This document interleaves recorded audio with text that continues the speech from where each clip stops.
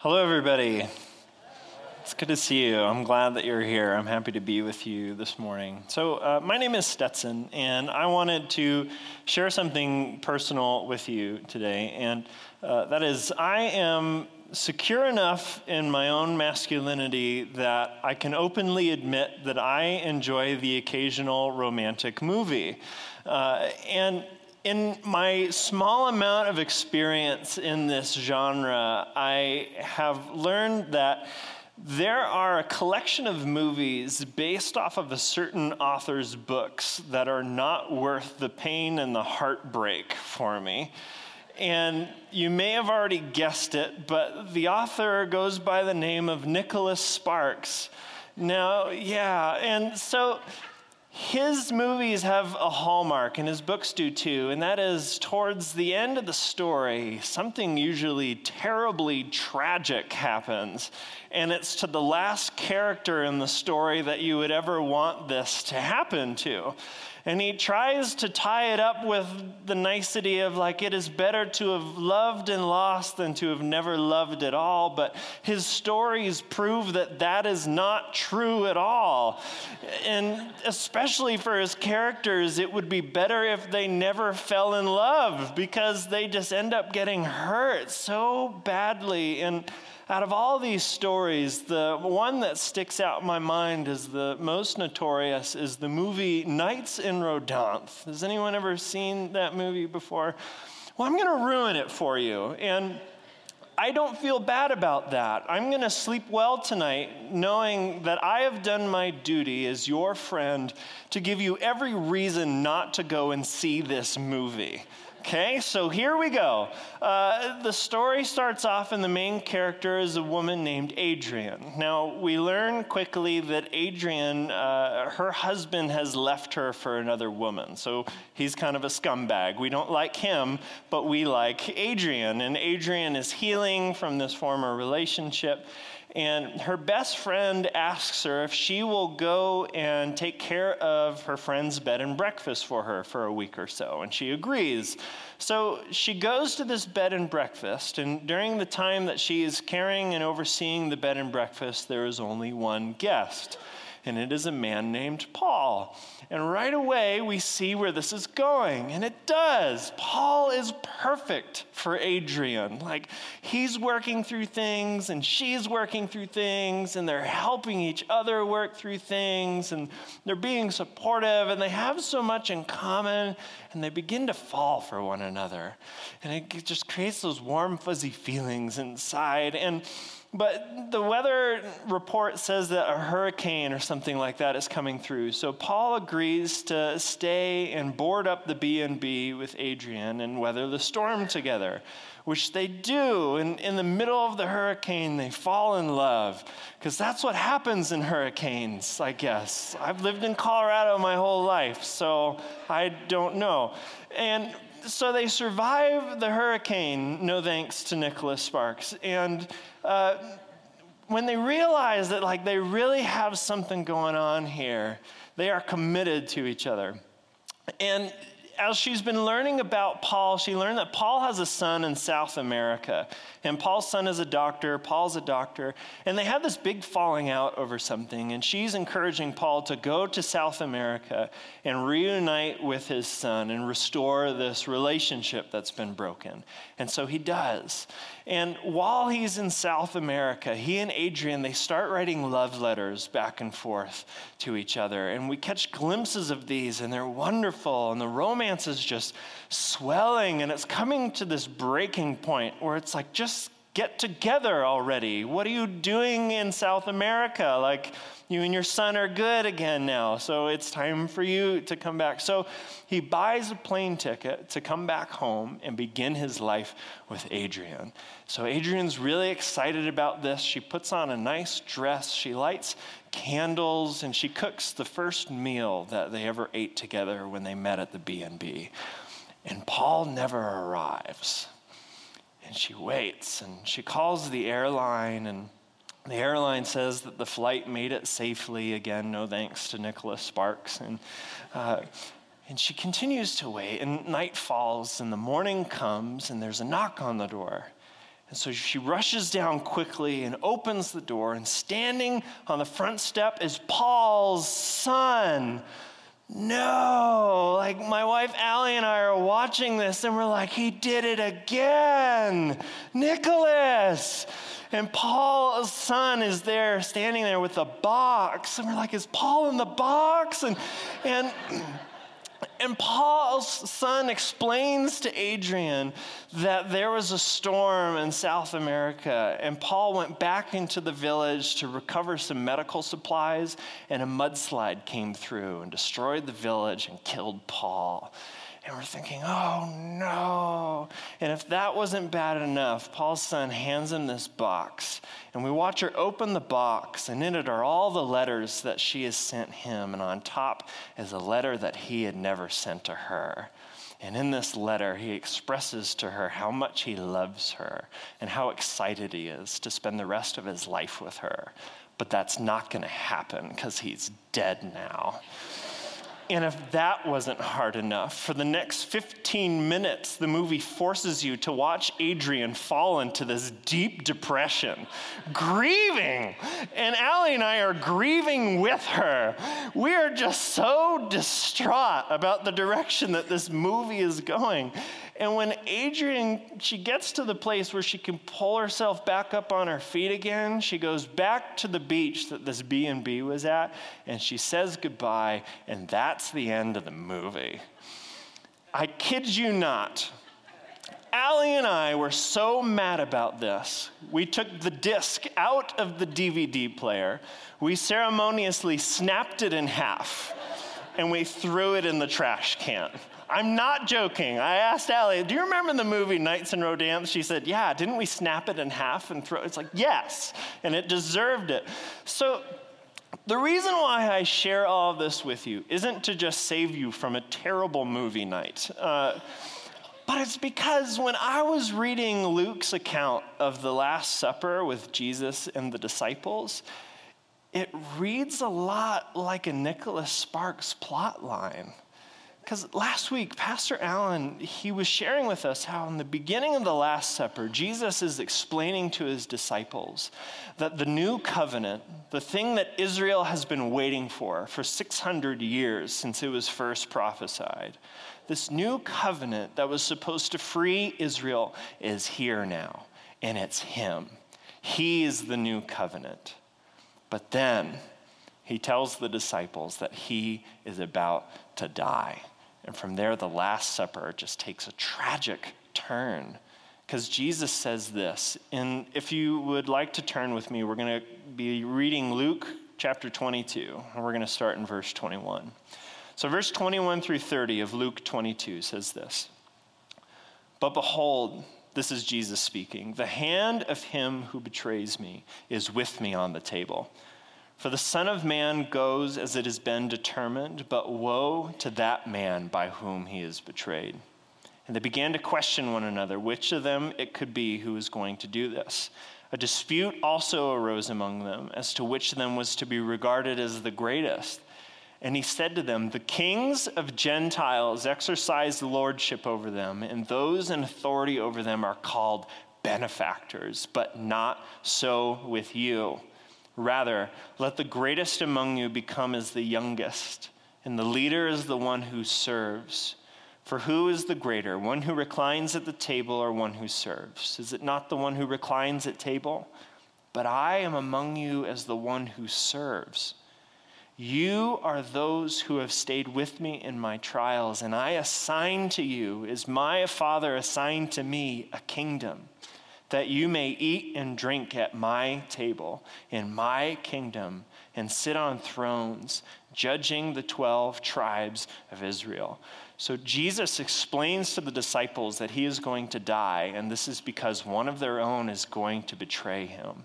So they begin to argue about who the traitor is, but then it turns into an argument about who's the greatest disciple. Now, we don't know how this happened, but I could warrant a guess. I could see something happening like the disciples are arguing about who's going to betray Jesus, and then they notice that John is being really quiet. And suspiciously, they ask John, "John, why are you being so quiet?" And John says, "Well, I'm not going to be the one. I'm more loyal than all of you here. And Matthew says, oh, really? And then they start to argue about who's the greatest. But in the middle of this, Jesus interrupts them and he scolds them. This is not nice, gentle teaching Jesus. This is serious, stern Jesus. He says, don't you know that the people who argue about these things are called benefactors? And this catches their attention. Because for the past few hundred years, the leaders of the empires that have conquered Israel would often adopt the Greek word of benefactor as their very own name. So in turn, Jesus is saying, do you hear who you sound like right now? You sound like the Caesars, the ones who have oppressed you for generations. But I have called you to something better than this. Have you learned nothing from my example? The greatest are the ones who serve, who humble themselves like children. But the ones who argue like you are arguing are the least of these. Jesus scolds them because there is no time left. He is about to die. He says, I assign to you a kingdom, my kingdom. And that phrase, I assign to you, is the very phrase that they would use in last will and testaments. So Jesus is saying, I am about to die, and your inheritance is to carry on my ministry and judge God's people during the end times. But it is clear that you are not ready or worthy for this right now. The disciples got swept up in their pride, arguing about who's the worst and who's the best. And I can relate to this. I cannot tell you how many times I get swept up in pride. And I hate to admit this, but I start to compare myself to other believers. I think, yeah, I'm working on my own stuff, but at least I'm not going through what that person is going through. So I'm okay. Or I think, wow, I'm a really good Christian. Look at the things that God and I have been doing together this week compared to those people over there. Maybe when we get to heaven, Jesus is going to make a little bit of room for a 13th throne, and I'll get to sit up there with the rest of the disciples and judge. I hate it when I catch myself doing this. It truly sickens me. I hate it when I catch myself doing this. But the context in which the disciples are doing this seems worse to me, because Jesus just told them he was about to die, and they're having these petty arguments. Like, picture a single mother sitting down to dinner with her 12 sons, and her sons are grown, and she has loved and she has raised them incredibly well. And she sits down and she says, I've been looking forward to having this meal with you. Sons, you know that I love you. You know that I will always love you and I will always be with you. But I have some terrible news. I visited the doctor and I have less than a week left to live. Imagine the look on her face if the sons were to stand up and begin arguing about who deserves the greater share of the inheritance because they are the better son. And imagine the shame that they should feel if she was to stand up and say, that's enough. I cannot believe what I'm witnessing right now. I've raised you better than this. I'm not even dead yet, and you're arguing about who gets the greater share of the inheritance. Well, you're getting equal shares, but that's besides the point because I'm not sure you even deserve it anymore. I cannot imagine that that is the way that she would want that meal to go. And I am certain that this is not the reaction that Jesus would have wanted from his disciples. And then he turns to Peter and he says this. Verses 31 through 34. Simon, Simon, behold, Satan demanded to have you, that he might sift you like wheat. But I have prayed for you, that your faith may not fail. And when you have turned again, strengthen your brothers. Peter said to him, Lord, I am ready to go with you both to prison and to death. And Jesus said, I tell you, Peter, the rooster will not crow this day until you deny 3 times that you know me. So Jesus talks to Peter and he says, look, things are about to get really heavy. I'm about to die, and Satan is going to attempt to use this opportunity to destroy the faith that you have. But I have prayed for you, Peter, that you might make it out of this with your faith intact. And Peter says, Jesus, I will die with you. And Jesus says, no, you won't. In the next 12 hours, you are going to deny that you ever even knew who I was. Jesus calls Peter out as an example in front of all the disciples. And he does this in such a direct way. He does something very intentional here. He calls Peter by the name of Simon.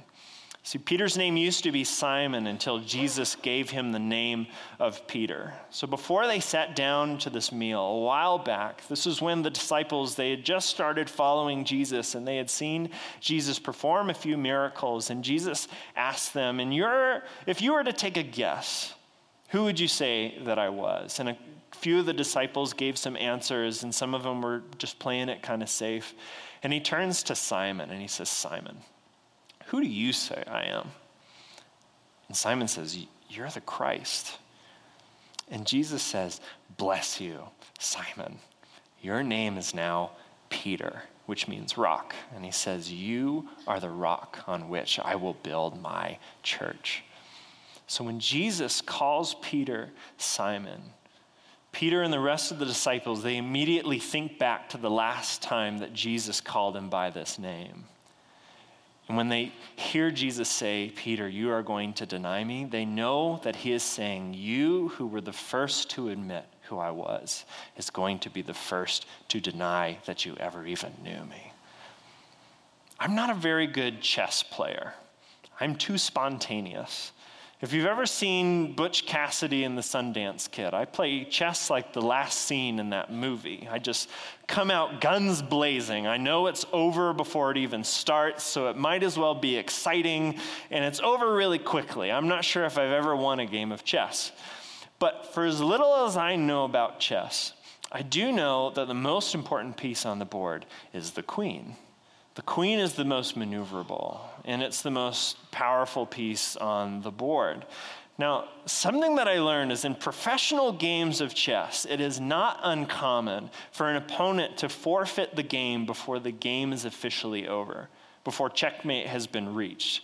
And the reason for this is if you are playing a match and you realize halfway through the game that you have no chance of winning this game, it would be rude to continue playing. It's a waste of your opponent's time. It would be insulting. It would be disrespectful. Now, professionals, when they play games of chess, it would not be surprising if they lost the queen in the first few moves of the game, they would probably forfeit because they know they have no chance of winning without the queen piece. Now, if all of the disciples were chess pieces on a board, if anyone was the queen, it would have to be Peter. Peter was the very first disciple. Peter walked on water with Jesus. Peter was in Jesus' inner circle. Peter was the first to admit that Jesus was Christ. And Peter was called the rock that my church will be built on by Jesus. But what Jesus does in front of all the disciples in this moment is he says, in the first few moves, the queen piece is going down. The rock that the church will be built on is going to crumble 3 times over under the pressure of what's about to happen. Can you imagine how disheartening this must have been for the disciples? Let alone Peter. The tone of the night has officially taken a dark turn, but then comes the most heartbreaking moment of the entire thing.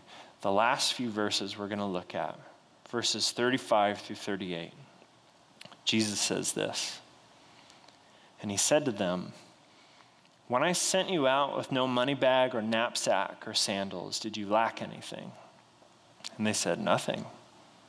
And he said to them, but now let the one who has a money bag take it, and likewise a knapsack.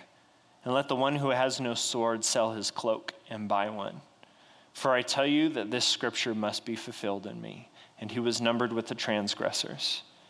For what is written about me has its fulfillment.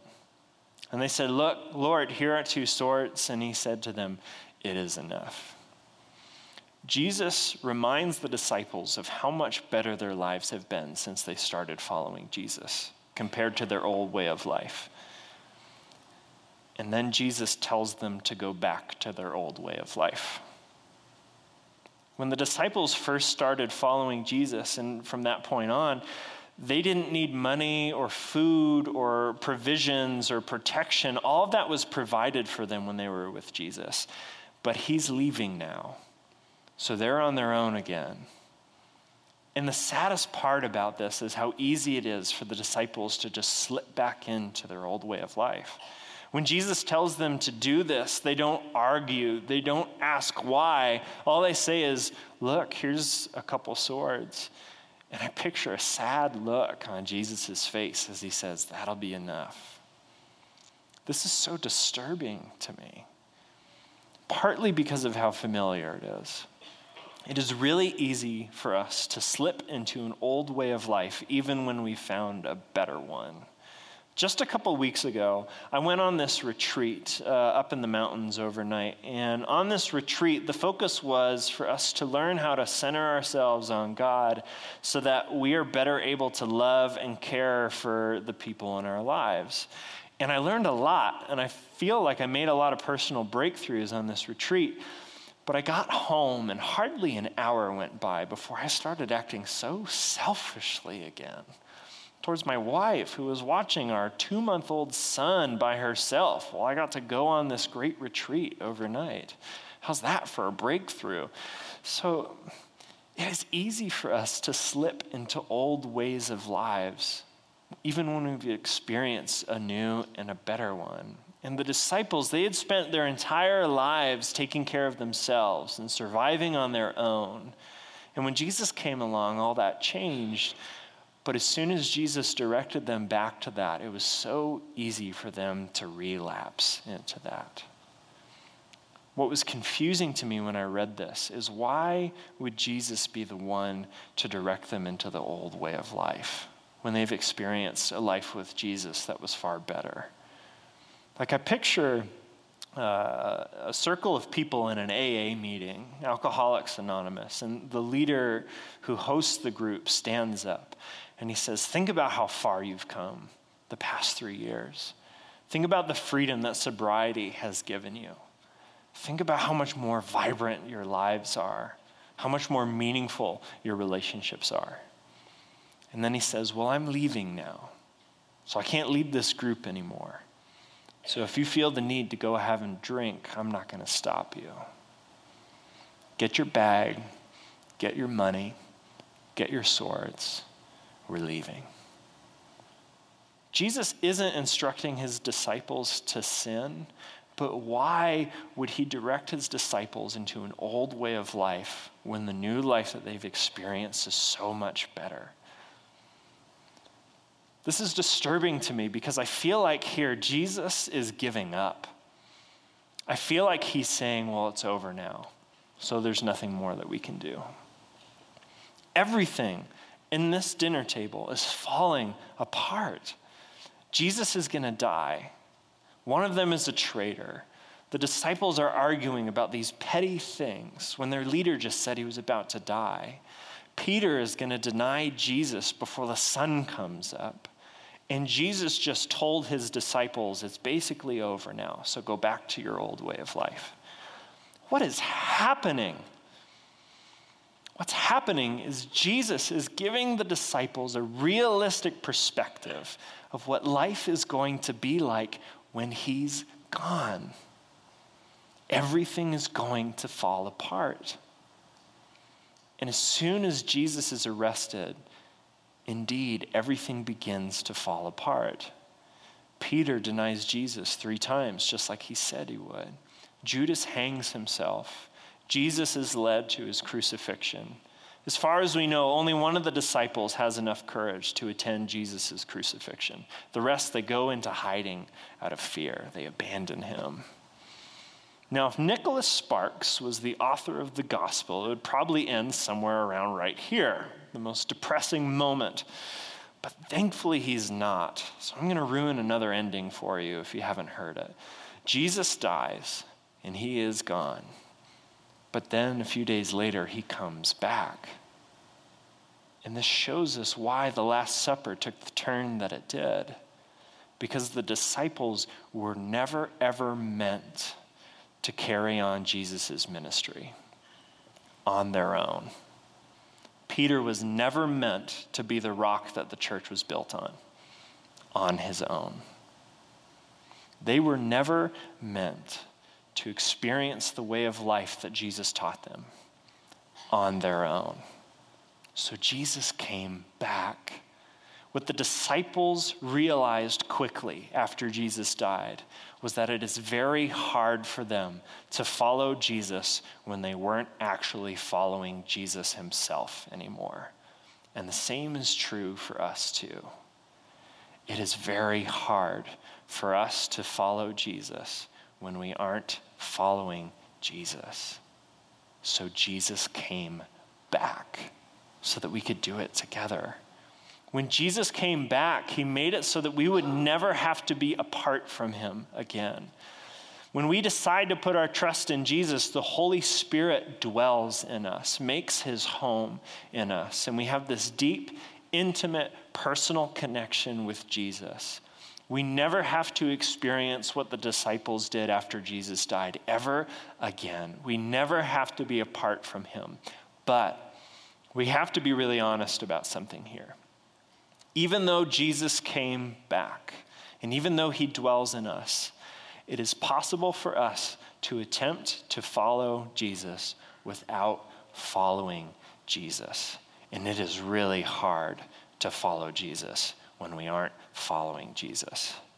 It is possible for us to spend years faithfully serving God in the church, listening to messages and to podcasts and applying to our life the things that we read in the Bible on a daily basis, but then to suddenly look up and realize we don't see him.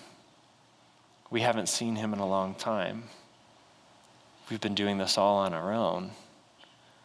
It's possible for us to strive on our own. When we strive on our own to have the perfect marriage, to stay sober, to be more generous, to love our neighbor, to beat an addiction, to end a terrible relationship, to save ourselves for marriage, to work on our bad language, to respect our parents, and we fall and we fail and we mess up and we're on the ground and we're angry and we're saying, I don't understand what's wrong here.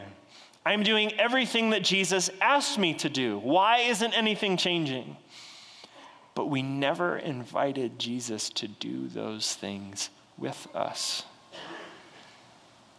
A few weeks ago, Pastor KJ shared in his message that the Hebrew perspective of worship is very similar to the way that a flower follows the sun. It directs itself towards the sun. As the sun arcs across the sky, the face of the flower is always pointing towards it. It's following its path. But what would happen if a flower became so consumed and so focused on performing all the movements correctly, on following the direct path of the sun, that it got ahead of itself and it became out of sync? And it wasn't following the sun anymore. It was just following the path of the sun and doing everything that it feels like that it taught him to do. It would be missing out on the very thing that it needs to flourish and survive. Even though Jesus came back, and thank God he came back,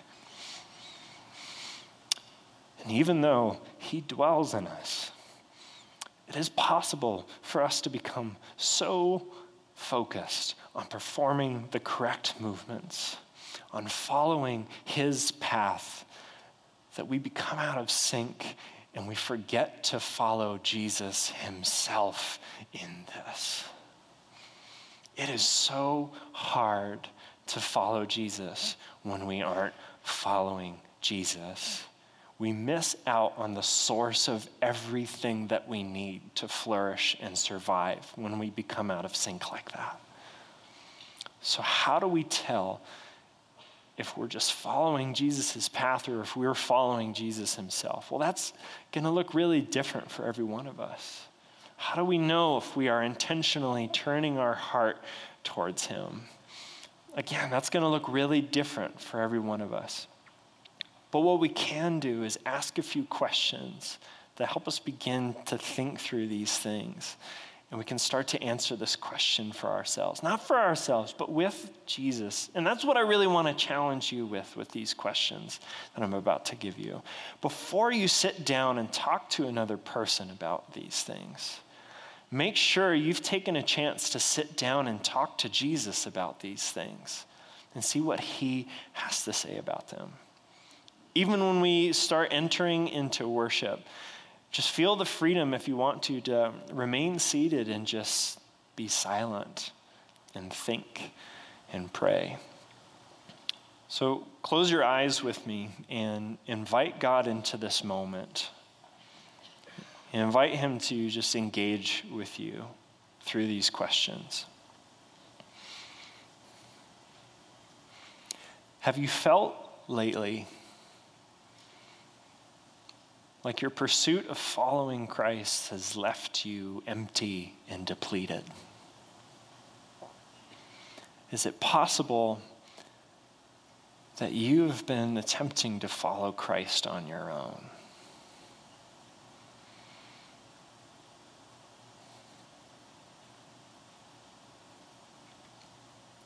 Is there an area in your life that you've been working so hard to change,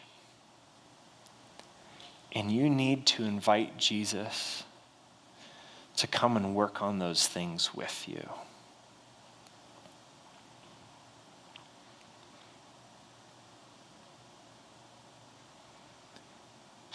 When was the last time you paused to intentionally turn your heart towards Jesus?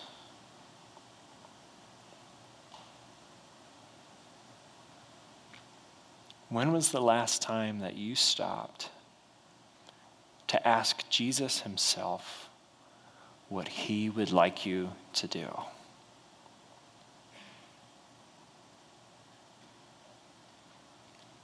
If it's been a while, there is no better time than right now.